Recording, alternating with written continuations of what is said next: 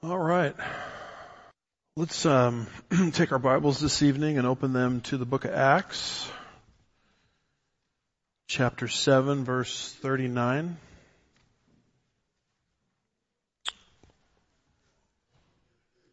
Invite anyone, any of our men and or boys aspiring to be men, to our men's breakfast this Saturday, I think, right? 8 a.m. to hear Marshall Slott, who's running for,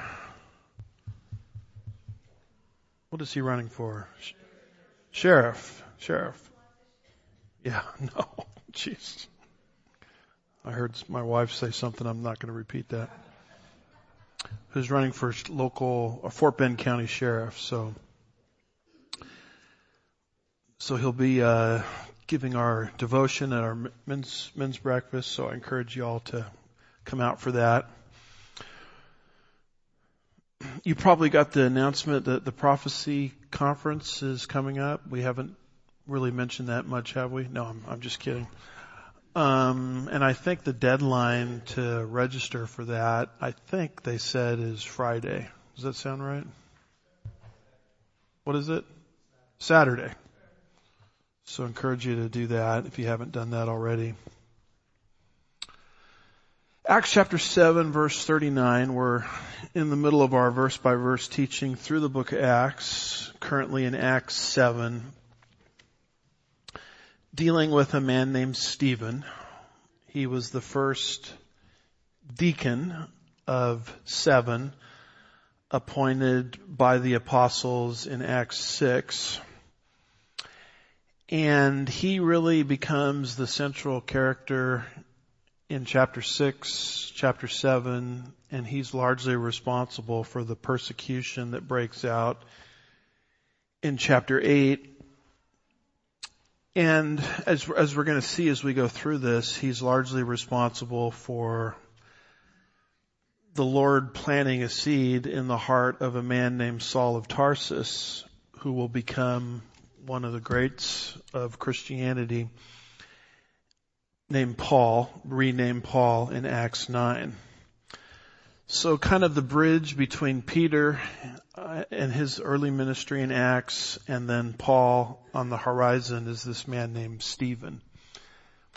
He's basically a bridge between those two great apostles. And so Stephen, after he's appointed as deacon, is arrested. And so his arrest is given to us in chapter 6, verses 8 through 15. And it sort of ends with Stephen being brought before the Sanhedrin, which was the Jewish governing political body. Chapter 7, verse 1, and he's given an opportunity to speak. And he doesn't waste the opportunity. He gives a tremendous sermon, one of the greatest and probably one of the lengthiest sermons recorded for us in the whole Bible. And basically what Stephen does as a Jew is he condemns first century Israel because of their national decision to reject Jesus as their king. So it's a sermon, but it's a selective history lesson that he weaves his material together. He obviously is somebody that knew Jewish history and Old Testament scripture cold because he's recalling all of these things on the fly, on the spot. And he's using Israel's history selectively to reach a conclusion. The conclusion is Israel essentially got it wrong back in the first century when they rejected Jesus. And it's not one of those sermons, that you would find in the Dale Carnegie course, how to win friends and influence people. Because essentially when people hear Stephen's speech, the Sanhedrin, the Jewish leadership, they're so angry at what he says that they kill him right there on the spot. That's at the end of the chapter. So Stephen then becomes the first martyr of the church age. Not only is he the first deacon of the church age, but he is the first martyr of the church age. So by my count, this sermon has basically 6 parts to it. Number 1, which we've already covered, chapter 7, verses 2 through 5, he starts out with Abraham's obedience as Abram was called out of the Ur of the Chaldeans. And he points out that yes, Abram believed God, but he did not totally, he believed God and he obeyed God, but he did not totally obey God. So his obedience was partial at best. And so what he's saying is Israel from its roots, which is the foundation of Israel, God's calling for Abraham, has always been marked by this sort of, obedience most of the time kind of thing, but not complete obedience. So if I were to grade Abraham's obedience, I'd probably give it like a C+, because he doesn't completely obey God. And Stephen points that out. Now this is part of their history they don't want to hear about, because people have a tendency to rewrite history to make their own country look better than it is. And Stephen won't let them do it because he's quoting their own scripture. He's quoting the Septuagint here, which is the Greek translation of the Old Testament, created, a couple hundred years roughly before the time of Christ. So he's using their own history to show that Israel out of the gate never had it completely right with God in the sense of obedience. And then he moves into verses 6 through 38 of chapter 7, where he says Israel has a tendency to get it right the second time. They don't get it right the first time. Israel's initial rejections and later acceptances.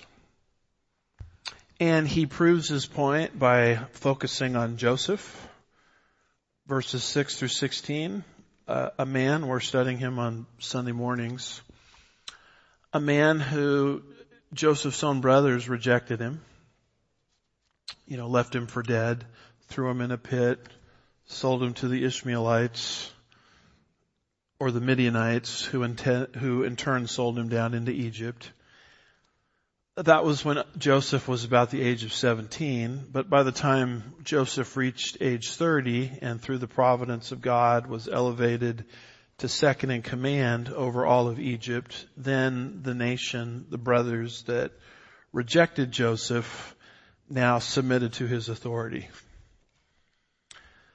So you got it right with Joseph, not the first time, but the second time. And if that weren't enough, now he does the same thing with the life of Moses, the lawgiver. Verses 17 through 38. Moses, when he was 40, killed the Egyptian. And the next day, Moses comes and wants to work out differences between fighting Israelites and God, the Israelites say to Moses, "You're not going to kill us like you did the Egyptian yesterday, are you?" So they rejected Moses as a leader. And that's when Moses flees into Midian for 40 years. And then with the burning bush incident at age 80, he goes to Israel, and the second time around, 40 years later, the nation of Israel submits to Moses' authority. But they didn't do it right the first time, but they got it right the second time. So Stephen, by narrating this historical material, is saying the current generation is doing the exact same thing. You're rejecting Jesus as your king, so you're getting it wrong the first time around. But don't panic, don't worry, you're going to get it right the second time in events related to the return of Jesus Christ in the tribulation period. And so now we pick it up with part 3 of the sermon, where he deals with Israel's early rebellion against Moses. yeah, you submitted to his authority the second time, but it didn't take this nation very long before they decided to rebel against Moses there at Sinai. And so he deals with that now in verses 39 through 41. And so that's where we pick it up. Verse 39. Stephen speaking still impromptu to the Sanhedrin. He says, our fathers were willing to be obedient to him, but repudiated him and in their hearts turned back to Egypt. Now notice this expression, in their hearts. That's where sin always starts, right? It starts in the heart. Proverbs 4 verse 23 says, watch over your heart with all diligence, for from it flow the springs of life. Why did the nation of Israel very, very fast turn on Moses? Because that's what was in their hearts. It's kind of like you can take the nation of Israel out of Egypt, but taking Egypt out of the nation of Israel is much harder, because they wanted to go back to Egypt, as we're going to see, and they rebelled against Moses. So verse 39 says, our fathers were willing to be obedient to him, but repudiated him in their hearts, and in their hearts turned back to Egypt. Where is Egypt? Egypt is there in the southwest. And the nation of Israel in the Sinai, as they were en route to Mount Sinai, in that Sinai wilderness where it's very, very hot. Dr. Randall Price, one of my friends who's spoken here before, has been there, and he says, I can see why the people rebelled all the time there, because it's hotter than the daylights there. Hotter than Texas, believe it or not. And so you get thirsty real fast. If you go without food, you get what my wife calls hangry. Not angry, but hangry. She says, you must be hangry. Meaning I need to be fed, I guess. So it's easy to get hangry and thirsty out there. And so they rebelled against Moses there. And they wanted to go back to Egypt because at least in Egypt there was security. Numbers chapter 11 and verse 5 says, the Israelites in that wilderness area, we remember the fish which we used to eat free in Egypt. I mean, we didn't have to pay for it. It was provided to us.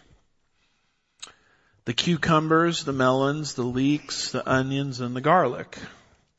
So freedom is a great thing, but the problem with freedom is it doesn't bring the security the human mind wants.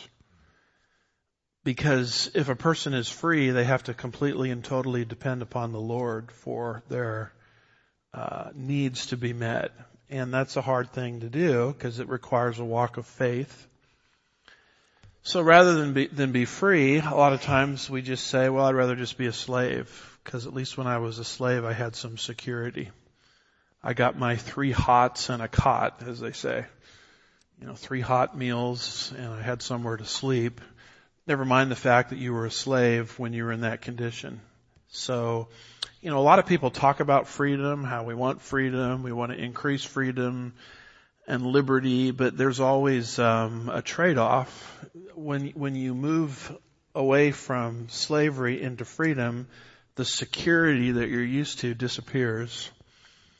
And that's what the nation of Israel was facing there. And a lot of them in their hearts just wanted to repudiate Moses and go back to Egypt.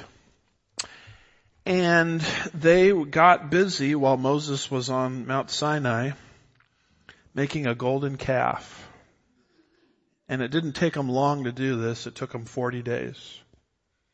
So notice verse 40. It says, saying to Aaron, make for us gods, plural, who will go before us. So notice that they didn't want to worship God, monotheism, singular God anymore. They wanted to worship gods. Now, where in the world did they get the idea that there was a polytheism multiple gods. Well, they got that idea from 400 years in Egypt. That was the Egyptian pantheon. They were polytheistic, as is most of paganism. So we want to go back into that system, and we like the security that system offered us. And they kind of rewrote history a little bit because they forgot the taskmaster's whip and the mandatory building that they had to do under Pharaoh. Early chapters of Exodus talk about it. But yeah, we were slaves, but at least we had security, and I'm not sure I really like this monotheistic idea because this is a God that wants us to trust Him, and I'm not sure I really want to do that. I guess it's much more comfortable being a slave. So there's like a full-blown rebellion now going on in the Sinai Peninsula right after the greatest redemptive event in human history, other than the cross, has transpired. The greatest redemptive event in human history, other than the cross of Jesus Christ, is the Exodus. The 10 plagues, the parting of the Red Sea, the closing of the Red Sea on the Egyptians. It doesn't get any better than that. And in spite of all of these things that God had done in and through Moses, they turned on him very, very fast. Second part of verse 40 says, and this is the people speaking, "For this Moses who led us out of the land of Egypt, we do not know what happened to him." Well, I know what happened to him. He went up to Mount Sinai to receive God's law. And he was gone just a mere 40 days. But that 40-day absence caused them to reject monotheism. All of the revelation of God that they've received up to this point in time is monotheistic. They wanted to reject monotheism and go back to polytheism that they had been under in Egypt for 400 years. God is later going to say to Israel this, "Hear Israel, the Lord is our God, the Lord is one." So they rejected that. And Moses is gone for 40 days. He's on Mount Sinai receiving God's law. And they said, "We don't really know what happened to Moses." Well, they did know what happened to him. They just, in their hearts, didn't want to follow him anymore. How do we know it's 40 days? You'll find it in Exodus 34, verse 28. It says of Moses, "So he was there with the Lord for 40 days and 40 nights. You'll see that number in Exodus 24 and verse 18. "Moses entered the midst of the clouds as he went up to the mountain," Mount Sinai, "and was on the mountain 40 days and 40 nights." So that's why I've entitled this lesson, because I have to come up with these titles for the computer, which is kind of good for me. It forces me to think through, what is this whole thing about? I mean, how would you capture this whole thing in a title? And the title I picked is "The Velocity of Apostasy." And even rhymes, right? How fast apostasy can happen. Apostasy is the departure from known truth. And it happened fast. It happened in 40 days. Exodus 32 verse 8 of these things says, "They have turned aside quickly." See how fast it happened? "Out of the way which I have commanded them." This is the same kind of thing that Paul is expressing consternation about in the book of Galatians. In Galatians 1 verse 6, Paul planted those churches in southern Galatia on his first missionary journey. He wrote to them under a year later. This is from Syrian Antioch, about AD 48 to 49. And he was startled how fast those churches, that had been grounded in grace, had left the doctrine of grace and turned to legalism. And so he says in Galatians 1 verse 6, "I marvel that you are turning away so soon from him who called you in the grace of Christ to a different gospel. So they abandoned Paul not on some minor issue. It's like the gospel, which is the whole deal with Christianity. So apostasy, departure from known truth, can happen very, very quickly. It doesn't take, multiple generations for it to occur. The church where I met my wife at in Southern California, when we were going through our high school years, although we didn't know each other at that point, but that church was outstanding. It was dispensational. It was Bible teaching. And at some point, the pastor there got sort of bitten with the bug that I want influence kind of thing. In other words, we got to make this church bigger. And I was happy with its size. It was growing. People were getting saved. I received really my whole tutelage as a young Christian through this church, through the pastor there, through the youth pastor, later the college pastor. And then I remember going away to graduate school, college, and then later graduate school. So I was gone from there for maybe, 5 years, something like that. And I remember coming back to that church thinking it was going to be the same place. And it was completely different. First of all, it was much bigger. There was a new building, a new mortgage. There were a lot of new people coming.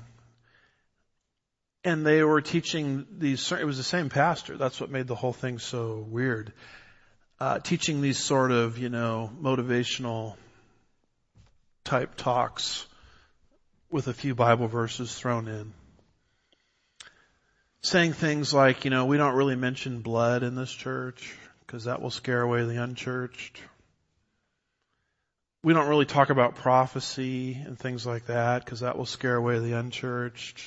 But they had all of these things they were bringing in, the 1 minute manager kind of thing was very popular at the time. These sort of, very practical type lessons. And, I just remember thinking to myself, wow, it really didn't take long for this church to shift, theologically into really something that it wasn't before. And so this is a truth. This happens to schools, this happens to movements, this happens to churches, it happens all the time. And you don't have to really sit around for decades and generations to watch it happen. Sometimes it happens very, very fast. That's what Paul is upset about in the book of Galatians. I can't believe it happened so soon, is what he's saying. And in the case of Moses, Stephen is saying it took 40 days. It took 40 days from seeing the greatest redemptive event in the history of mankind other than the cross and experiencing it.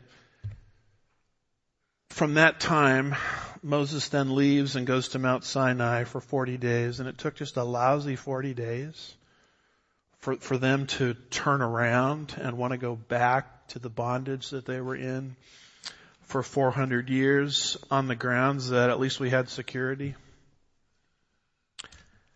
So it's a tragic thing that's happening here. The velocity of apostasy. Verse 41, it says, at that time they made a calf and brought a sacrifice to the idol. Now, how did they make this calf? First of all, who was leading the charge into the creation of the golden calf? Not the janitor or somebody, but the high priest of the whole nation, a man named Aaron. And we have a description of this in Exodus 32, verses 22 through 24.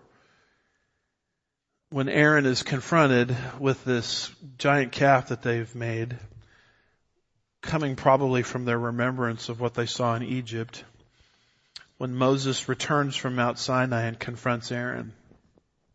It says in Exodus 32 verses 22 through 24, Aaron said, "Do not let the anger of my Lord burn. You know the people yourself. They are prone to evil." In other words, Aaron, says it's not my fault. It's these people's fault.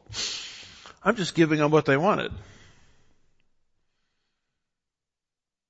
And that's really the beginning of the end, by the way, when pastors make up their mind to give people what they want. Pastors are not in the business of giving people what they want.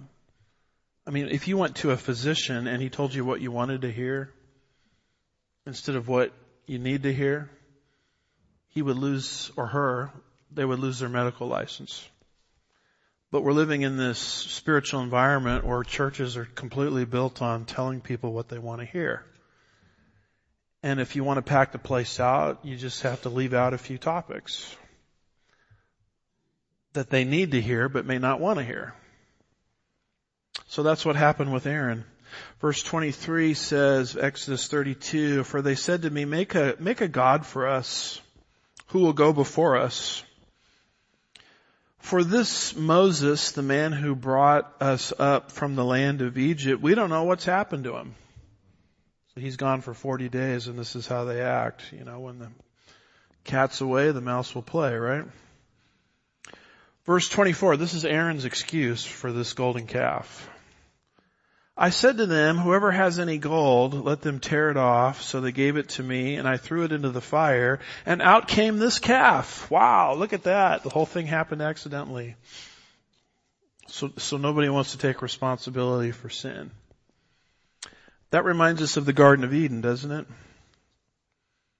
Genesis 3 verses 11 through 13, where God confronts first Adam, then Eve about the rebellion that happened. These verses say, "And he said, 'Who told you that you were naked? Have you eaten from the tree that I commanded you not to eat from?' The man said, 'The woman that you.' So it's not my fault, God, it's the woman's fault, and it's really your fault because you gave me the woman." Boy, there's some real the buck never stops here kind of mentality. The man said, "The woman you put here with me, she gave me some fruit from the tree and I ate it." So then God says, he kind of condescends to their level. And it says in verse 13, "Then the Lord said to the woman, 'What is this you have done?' And the woman said, 'The serpent deceived me and I ate.'" So the joke is, Adam blamed Eve, Eve blamed the serpent, and the serpent didn't have a leg to stand on, right? I remember a long time ago, I was a substitute teacher taking some kids to a field trip, and there was some school property. It was a Frisbee, and we brought the kids to a lake, and I was literally standing, 5 feet away from this kid that took the Frisbee, school property. And I watched him do it. I mean, I'm not blind. I was less blind then than I am now. It was back in the days where my eyesight was working really well. And I watched this kid just take the Frisbee and just throw it into this giant lake. So I went up to the kid and I said, I can't remember his name, Johnny or something. I said, "What happened to the Frisbee?" And this is honest to God what came out of this little kid's mouth. He says, "The lake took it." And I thought, wow, well, there we are. That's human nature. We just don't want to accept responsibility for our actions. So that was Aaron's excuse when he was confronted about the golden calf. It says at that time they made a calf and brought a sacrifice to the idol. And look at this. And were rejoicing in the works of their hands. They were just thrilled at what they had created. We don't want the true God. We don't want monotheism alone anymore. We like the Egyptian theology, polytheism. And so they made something out of Egypt that they could remember. And they were rejoicing because they created it. So when you get into any kind of mindset which says you create your own religion, you're moving down the wrong path. People say things like this, well, I don't believe in a God that would send anybody to hell. I believe in a God of love. Well, I believe in a God of love too, but I also believe in a God of holiness. And when you take one attribute of God, love, and you magnify it, Rob Bell in his book, Love Wins, Universalism, everybody goes to heaven in the end. That's basically what he's doing in that book that came out, 10 years ago. Emergent church mentality. When you take one attribute of God and you magnify it, and you take another attribute of God, like holiness, and you shrink it, what you have at the end of the day is not the God of truth. You have a God that you've created. And so that's what they were doing with this golden calf, and they were just thrilled with what they had created. And it's Aaron, the high priest, leading the charge here. So here's Stephen before the Sanhedrin, verses 39 through 41, bringing this history up. Saying, this nation has always been rebellious against God. Why should you Sanhedrin folks be any different, is what Stephen is getting at.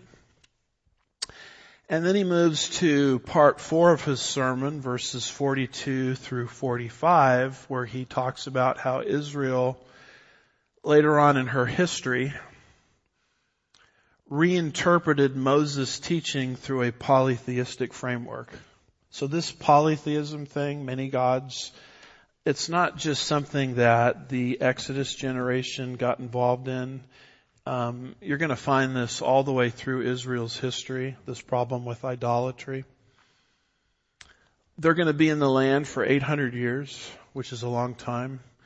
And polytheism is just going to dominate them from beginning to end, to the point where God has to finally do something to get rid of polytheism amongst his people, idolatry.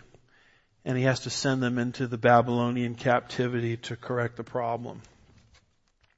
So this is where Stephen is going now with his selective history lesson. Verse 42. But God turned away and delivered them up to serve the host of heaven. What's the host of heaven? The host of heaven is the stars and the moon and the sun. Not the S-O-N sun, but the S-U-N sun.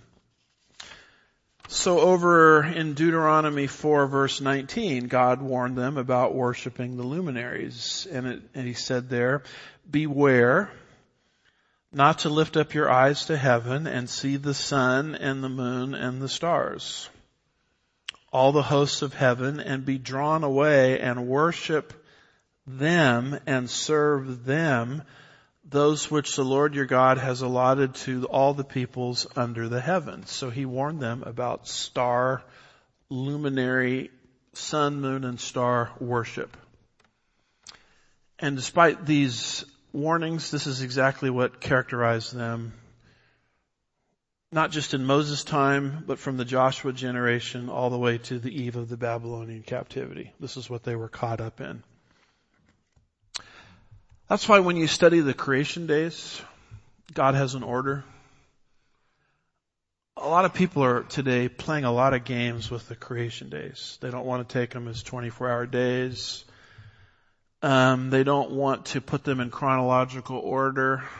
And when you start messing with the creation days like that, you mess with a major message that God sent to Israel and why he did it the way he did it in creation. Genesis 1 verse 3, then God said, let there be light. And there was light. That's day 1. Then on day 4, you guys with me on this? Day 4 comes after day 1. Can I get an amen on that? It's not until day 4 that the luminaries come into existence. The sun, the moon, and the light. Or the sun, the moon, and the stars, rather. It says in Genesis 1 verse 14, then God said, let there be lights in the expanse of the heavens to separate the day from the night, and let them be for signs and for days and for years. So notice day 1, light, but you don't have the sun or the moon which reflects the light or the stars until day 4. So where did the light come from if the sun, moon, and stars did not come into existence until day 4? Answer, God is the source of light. In fact, the Bible many times says God is clothed in unapproachable light. God is completely and totally capable of creating light, having light. He is light without the sun. And He did it in the order that He did it because He knew the depravity of the human heart to worship the sun. Every time people worship the sun, God is saying, go back to the creation days and see that there was light before the sun ever came into existence. I'm the source of light, God says. Worship me. Don't worship this indirect object that I've created to contribute to light. So that's why the order of the creation days is a big deal, because God is condemning sun worship that He knew in human history would develop based on the order in which He created. That's why when you mix up the creation days and don't take them in chronological order, you lose that message. And then you go to the last 2 chapters of the Bible, the eternal state. And this is what we read in Revelation 22 verse 5. There will no longer be any night. They will not have need of the light of the lamp, nor the light of the sun, because the Lord God will illumine them and they will reign forever and ever. It's repeated in Revelation 21:23. Last 2 chapters of the Bible, the eternal state.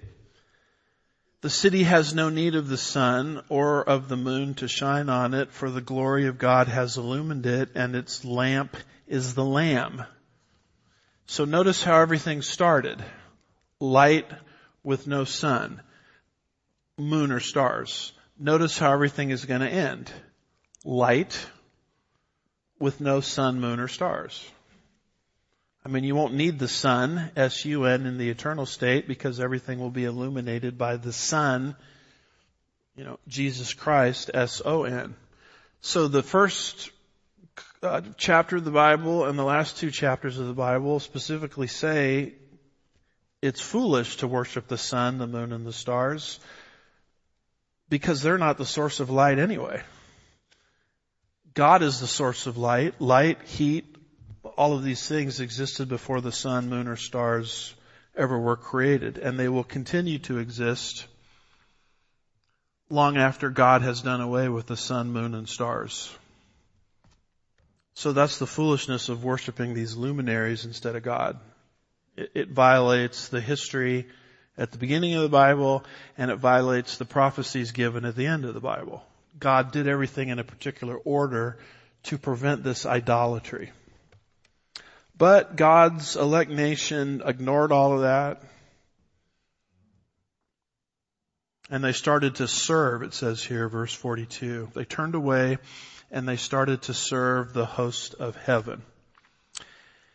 And as you look at the second part of verse 42 and most of verse 43, it's a quote from Amos 5, verses 26 and 27. Now, the date of the prophet Amos would be about 755 BC. So what he's pointing out is this idolatry existed in the time of Moses, and it kept right on going through Israel's history. At least up until the time of Amos. And then after that, on the eve of the Babylonian captivity. It says that as it is written in the book of the prophets, it was not me that you offered victims and sacrifices 40 years in the wilderness, was it, O house of Israel? You also took along the tabernacle of Moloch, paganism, the star of the god, little g god, Rampha, the images which you made to worship. So this is Amos now, condemning the nation of Israel in 755 BC for carrying over polytheism, that late into Israel's history. So what does God do? Look at the second part of verse 43, very end. I will, Amos still being quoted here, remove you beyond Babylon. That's why the Babylonian captivity took place. That took place, they were taken into captivity as a nation in 586 BC. And they were in Babylonian captivity for 70 years. And what was the point of that 70-year captivity? It was to purge the nation of Israel of polytheism. It was to purge the nation of Israel of idolatry. It was to purge the nation of Israel from worshiping these stars and statues and things of that nature. And when they came out of the captivity 70 years later, Israel still had a lot of problems, but not idolatry, not the worship of statues. Babylonian captivity took care of that. And in fact, that's where arose from that point on, leading into the New Testament era, the Pharisees, who started off very well intentioned. We're going to purge idolatry completely from this nation. And to do that, we're going to build a fence around the law. We're going to add extra biblical regulations to keep us away from idolatry and Sabbath breaking. And it started off well intentioned, but by the time of Christ, the tail, was wagging the dog, and legalism had taken over. That's why Jesus says, you've made null my word through your traditions. The traditions of the Pharisees became more important than God's word. So they kind of went through this pendulum of being idolaters. They went into divine discipline for 70 years. They came out of that. The polytheism was gone. The statues were gone. But legalism was alive and well. So watch that in your personal life, because God can deliver you from something. But sometimes we're so afraid of going back to what it is we were delivered from. We move into rules and regulations that are outside the biblical text. And sometimes those rules and regulations take priority over God's word.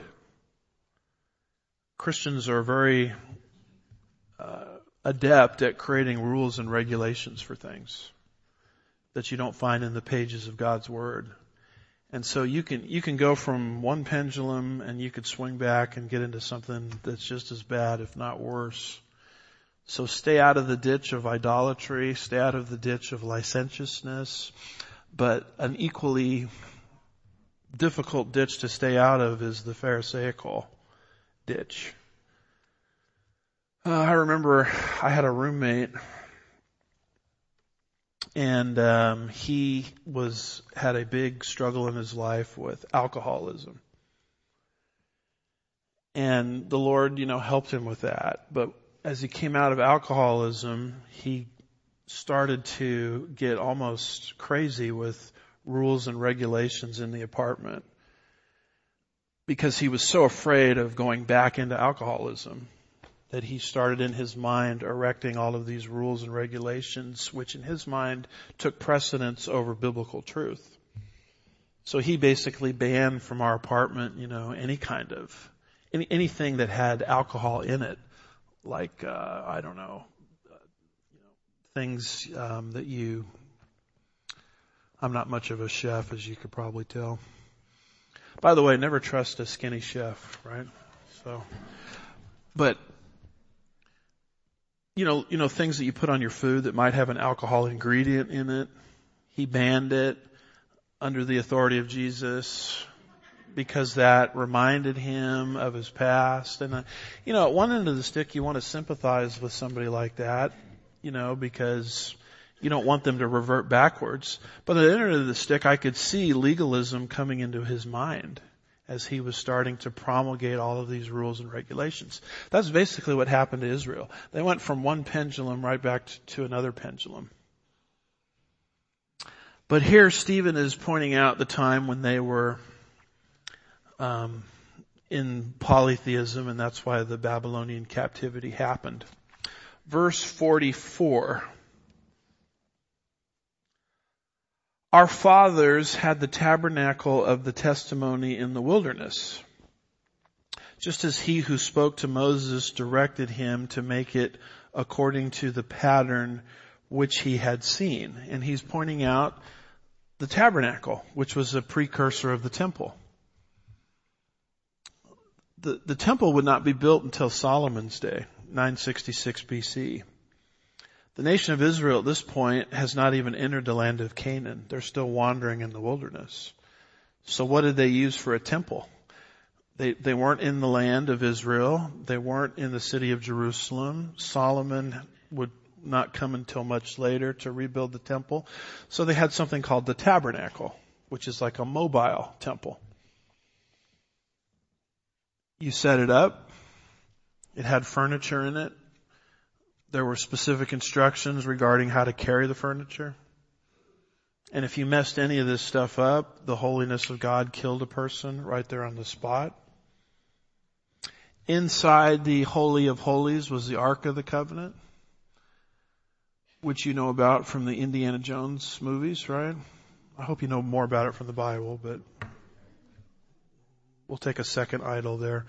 The Indiana Jones movies, you can learn about it, but so the whole thing screamed with monotheism.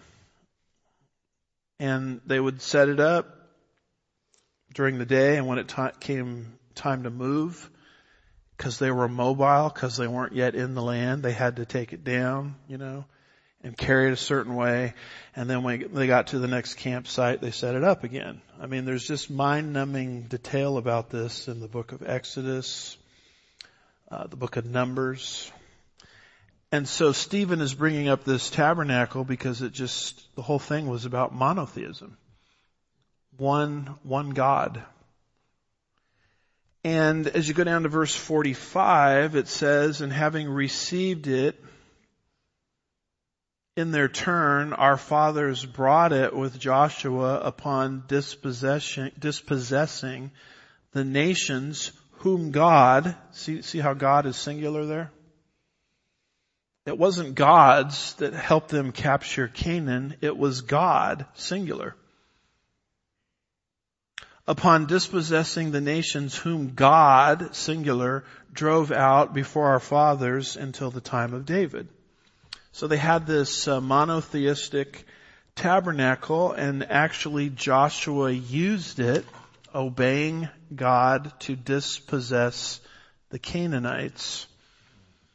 After the first generation coming out of Egypt fell into unbelief, God started working with the next generation, and they, under Joshua and Caleb, entered Canaan, brilliant conquest of Canaan. God said, you're coming back into this land 400 years later. That's what he told Abraham. Your people will. So that's fulfilled in the book of Joshua. And it was God, singular, and this monotheistic tabernacle, this mobile temple, which helped them accomplish that feat. So Stephen is pointing out that this nation, despite its monotheistic roots, was in rebellion against God until the eve of the Babylonian captivity, because they moved into polytheism. So when you understand this background, you start to understand what Jesus was doing in the Sermon on the Mount.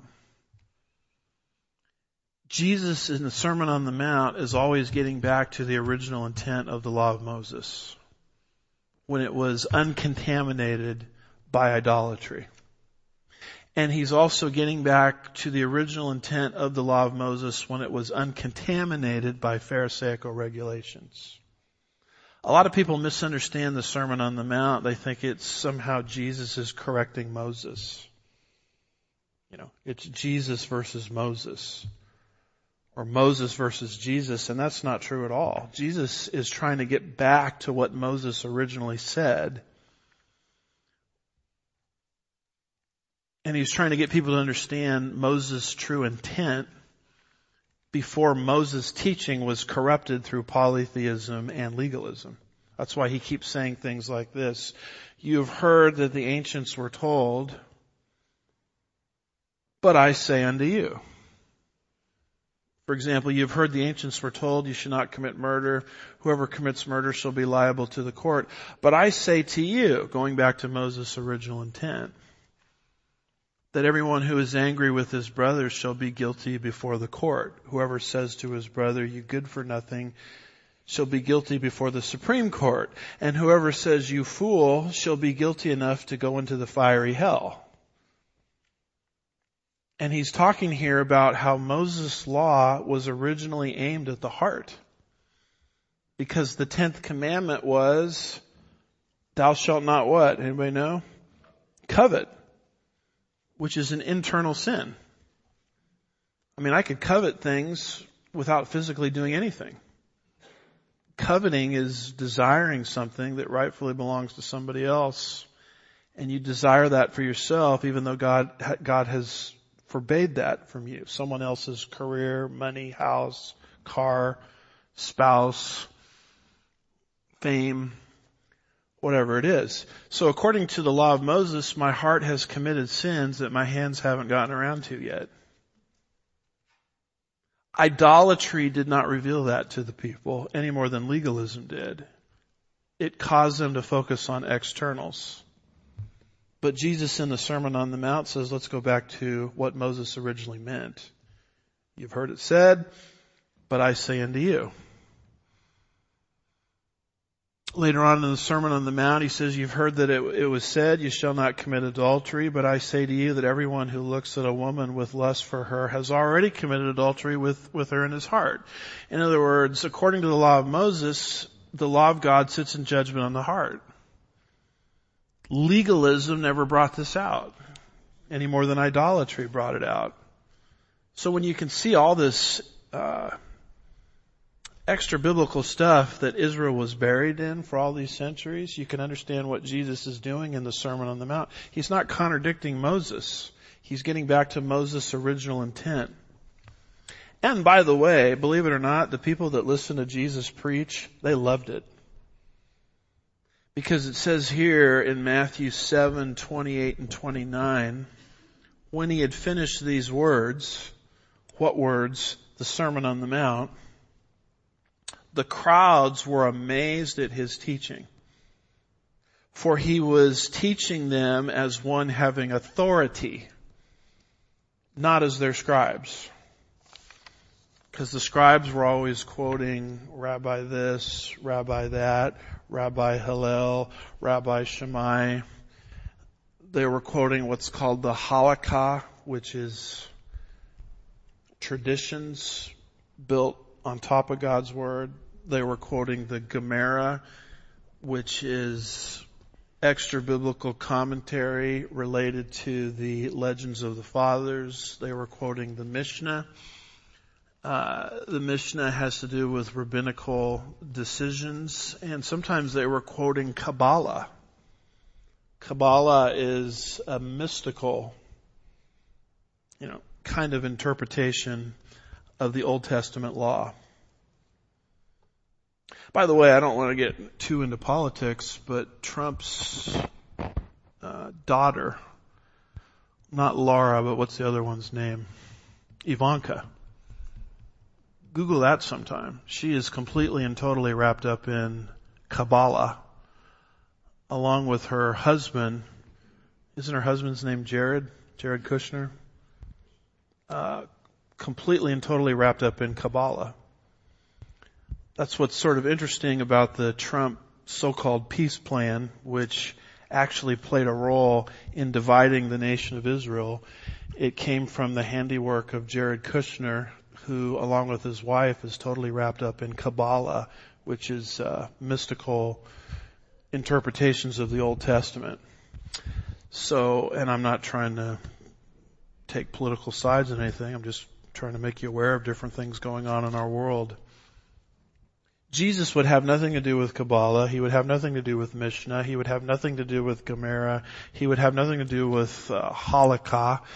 And he had everything to do with, let's get back to what Moses originally said. And the people, when they heard it, they couldn't believe what they were hearing. Because here's a guy that went back to the original source, Moses, and wasn't quoting all of this extra biblical type stuff, which was nothing more than a reaction against idolatry, extra biblical revelation. So what's Stephen getting at here? He's getting at the fact that the nation of Israel throughout our history has had a real habit of reinterpreting Moses' teachings through a polytheistic framework.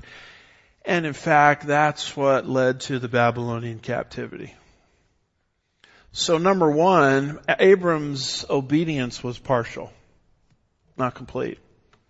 Number two, Israel has a tendency to initially reject but later accept. Look at what they did with Joseph. Look at what they did with Moses. And you're doing the same thing right now. Number three, look at how fast it took for the nation of Israel to become idolatrous. It took just 40 days. Number four, look at Israel's history, because the idolatry didn't stop there. Israel reinterpreted Moses' teaching through a polytheistic framework right up until the Babylonian captivity.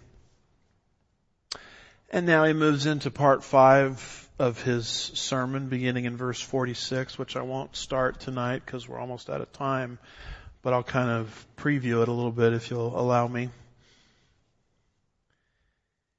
He says the tabernacle that Moses created, the design of the tabernacle coming from heaven itself, and the temple that Moses built, 966 BC, that Nebuchadnezzar destroyed, that the returnees from the captivity rebuilt, that's alive right now and functioning, and probably you could see it in the background as Stephen was speaking. And he's speaking these words right there in Jerusalem. This tabernacle and this temple that y'all are so proud of, because they looked at the temple and its precursor, the tabernacle, as a good luck charm. They didn't think anything bad could happen to them as long as they had the temple. I remember getting into a car with a guy one time, and he had these dangling from the rearview mirror in the front of the car. He had these fuzzy dice from Las Vegas. And then at the back of the car, he had a little statue of the Virgin Mary. And so finally I said, well, are these contradictory here? You've got the Virgin Mary in the back. You've got these dice in the front. And he said, hey man, I've got both ends covered. So they were basically two good luck charms the guy had in his car. And I guess in his mind he thought, nothing really bad could happen to me because I've got these two good luck charms. That's how the Jews looked at the temple. And it was beautiful. The disciples were actually calling attention to it in the ministry of Jesus. Jeremiah has a whole sermon about the temple in Jeremiah 7, before it was destroyed the first time by Nebuchadnezzar. Jeremiah says, do not trust in deceptive words, saying, this is the temple of the Lord, the temple of the Lord, the temple of the Lord. So it's repeated there 3 times. And what they were saying is, we're not going to go into Babylonian captivity the way Jeremiah is speaking. We've got a temple here. And as long as this temple is in existence, nothing bad could happen to us. Well, something bad did happen. They went into the captivity, but they rebuilt it coming out of the captivity. And the mindset with this refurbished temple in the time of Christ is, as long as this temple is functioning and up and running, nothing bad is ever going to happen to us. And so Stephen now deals with that subject in verses 46 through 50, and he starts talking about how the tabernacle which was the precursor to the temple, and the temple as built by Solomon and refurbished by the returnees were never intended to be permanent habitations of God. Did God send His Shekinah glory into the temple in the days of Solomon? Yes, He did. It was wonderful. It was beautiful. But God never said, that's the only place I work. They thought that was it. That was the high point of revelation. And Stephen, throughout this speech, has said, God has worked in Egypt, God has worked at Sinai, God has worked in Midian, God has worked in Mesopotamia. So you cannot confine the work of God to this building. So when God gets rid of this building, and He will, because Jesus said that would happen, that, by the way, is what got Stephen into trouble with the Sanhedrin. They said he's speaking against the temple. And Stephen was just repeating what Jesus said. Not one stone will be left on another. When God gets rid of this temple, and He's going to, His Spirit is going to go into the individual believer in the church age, and the individual believer in the church age, their body will become the temple of the Holy Spirit. And that's happening right now, is Stephen's point, I believe. And that shouldn't shock you, because I've surfaced 4 things in this sermon where divine revelation has happened outside the temple. And He's telling this to people who looked at the temple as the ultimate good luck charm. So He deals with that in verses 46 through 50. That's not going to make them very happy. And He quotes their own scriptures to prove His point. And then next week we'll move into also part 6 of the sermon, where Stephen will say the current generation is imitating these same rebellions. And that's what will lead to his death. So my goodness, there's a lot here, isn't there? I think I need to pray. Father, we're grateful for Stephen's sermon and what it teaches us. Help us to rightfully divide this section of your word and have a better understanding of your plan, past, present, and future. Particularly this time of the year where we get ready to commemorate and celebrate the death, burial, resurrection, and ascension of our Lord Jesus Christ. I do ask, Lord, if anybody's here and they don't know you personally, that they would respond to the convicting ministry of the Spirit of God by placing their personal faith for their eternity into the God-man Jesus Christ. And be with us for the rest of this week as we look forward to Sunday morning together. We'll be careful to give you all the praise and the glory. We ask these things in Jesus' name. And God's people said, amen. Good time to take off if you need to do that.